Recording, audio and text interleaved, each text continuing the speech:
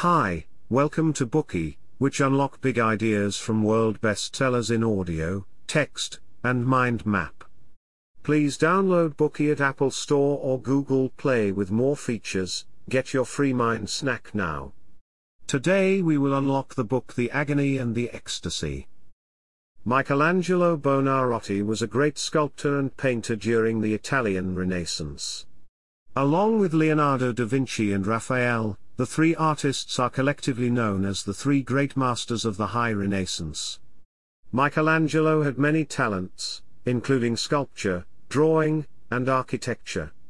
Among his most celebrated works, his sculpture David embodies the vigor of the male body and the humanist ideals of the Renaissance.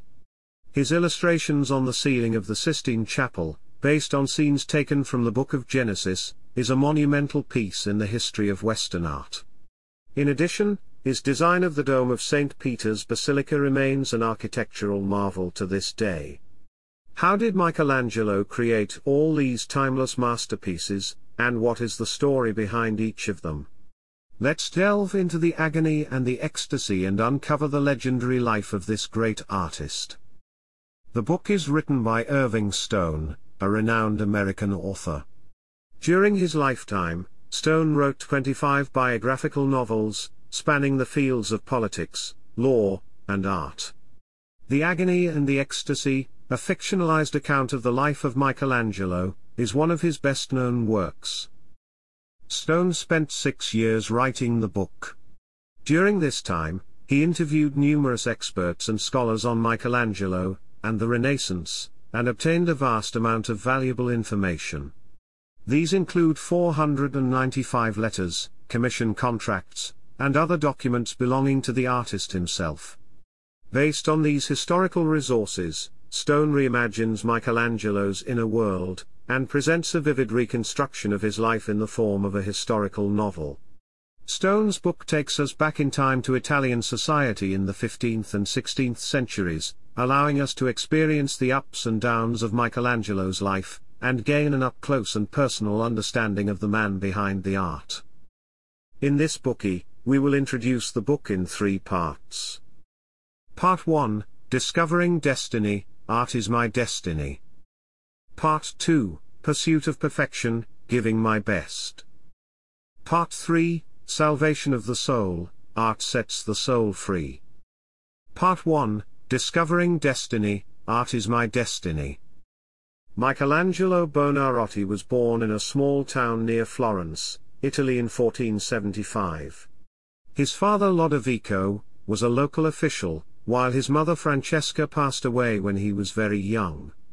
Lodovico had difficulty raising his 5 sons, so he sent Michelangelo to be the live-in apprentice of a stonemason. From then on, the young boy grew up in an environment surrounded by stones, cementing his lifelong passion for sculpture. When Michelangelo was 13, his friend Francesco Granaxi recommended him to the then famous painter Domenico Ghirlandaio. The latter was so moved by Michelangelo's artistic talent and self-confidence, that not only did he waive his tuition fee, but he even paid the young boy to become his apprentice. However, Lodovico strongly opposed his son's wish to learn painting. Even though their family had fallen into hard times, they were still considered aristocrats in Florence. To Lodovico, earning a living from making art was nothing short of disgraceful. During a heated argument, Michelangelo cried to his father, "Bleed me of art, and there won't be enough liquid left in me to spit." Under his insistence, his father finally agreed, and the youth entered Ghirlandaio's studio. However, after learning to paint frescoes at the studio for a few months, Michelangelo became enamored with the ornately carved sarcophagus before the Basilica di Santa Maria Novella. As he stared at the marble figures, he could almost feel their breaths and their heartbeats. A surge of joy erupted from within, and in that moment, he realized that his true calling was sculpture, the greatest form of art as he believed. Michelangelo believed that paintings present 3-dimensional structures on a 2-dimensional plane, whereas sculpture is a 3-dimensional art form in itself. The more realistic the art form, the more sublime it is. However, His views were rejected by the other apprentices at the studio, who felt that the range of subject matter in sculpture is limited, and hence many sculptors were uncreative and merely replicated existing works. Although Michelangelo wanted to argue with them, the truth was that since the death of Donatello and his students, sculpture in Florence had been in decline, and there was no longer any place to learn this form of art. Unable to refute the others' opinions, Michelangelo felt dejected.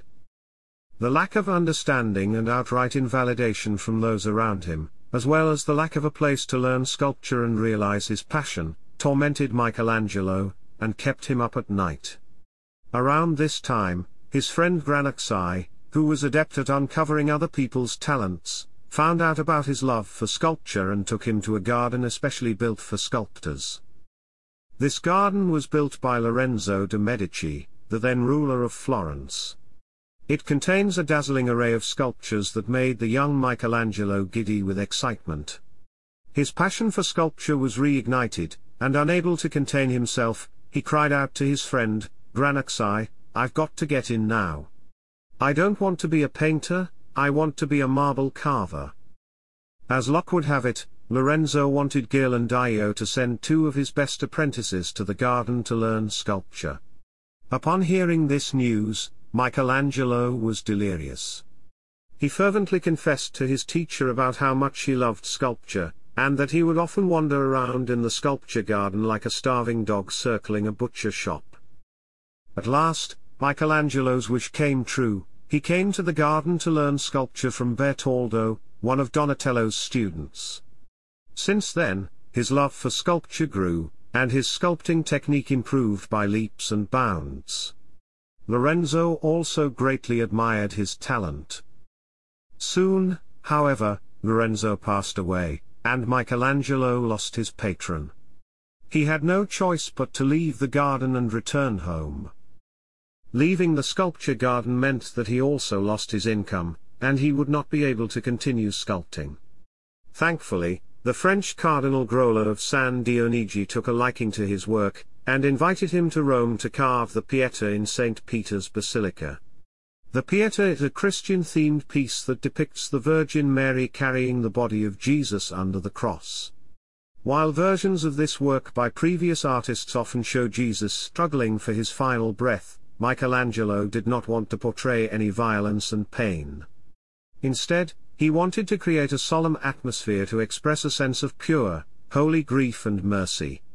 His rendition of Mary is elegant and graceful, beautiful and flawless. The purity of her soul has given her eternal youth.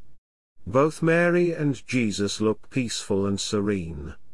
The sculpture exudes a silent grief which forms a dramatic contrast with the suffering of Jesus, evoking sadness and sympathy in the audience to massive artistic effect. Michelangelo installed the finished Pieta in the niche of St. Peter's Basilica, and it attracted a great deal of attention. Many people admired the artistry of the piece and made guesses as to who the sculptor was. Several names were suggested, but no one mentioned Michelangelo. In response, the 23-year-old artist snuck into the basilica in the middle of the night, and carved his name on the sash across the Virgin Mary's chest. He wanted to announce to the world that the Pieta is his creation, and it is the only one of his completed works that bears his signature. After completing the Pieta, Michelangelo returned to Florence.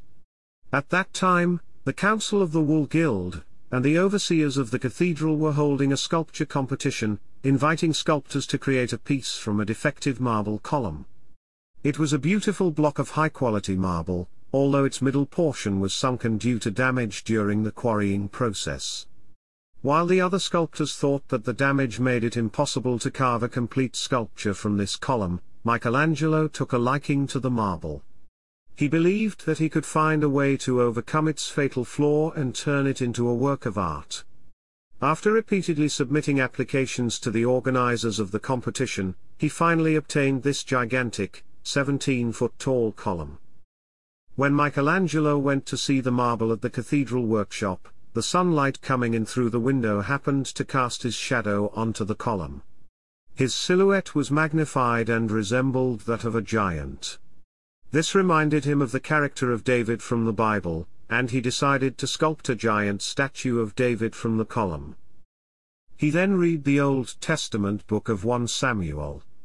After David defeated the giant Goliath, he told the Israeli king Saul, "My lord, I used to feed my father's flock, and if lion or bear came and carried off one of my rams, I would go in pursuit and get the mastery and snatch the prey from their jaws. Did they threaten me, I would catch them by the throat and strangle them. Lion or bear, my lord, I would slay them." A young boy who fought a giant beast with his bare hands, this story deeply captivated Michelangelo, and he admired David's courage and determination. The artist wondered if he should sculpt David after his victory over Goliath, with the beast's head under his foot, or if he should depict David just as he was preparing to fight the beast and hurl a stone at him. Michelangelo decided that what made David a giant was his decision to take on Goliath, and not his eventual victory. Thus, he decided to leave out Goliath and sculpt David on his own, just as he had decided to take on Goliath. If he chose to depict the act of killing Goliath, he would be depicting David as a specific individual with courage, but Michelangelo wanted his David be a spiritual giant that incarnates the courage of humanity.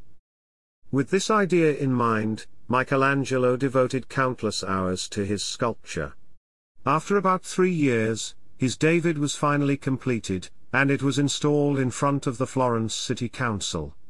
When it was unveiled, the sculpture made waves throughout the city, and many people regarded it as the symbol of Florence. Michelangelo masterfully depicted David's fearlessness, awakening infinite courage and vitality in the hearts of the people.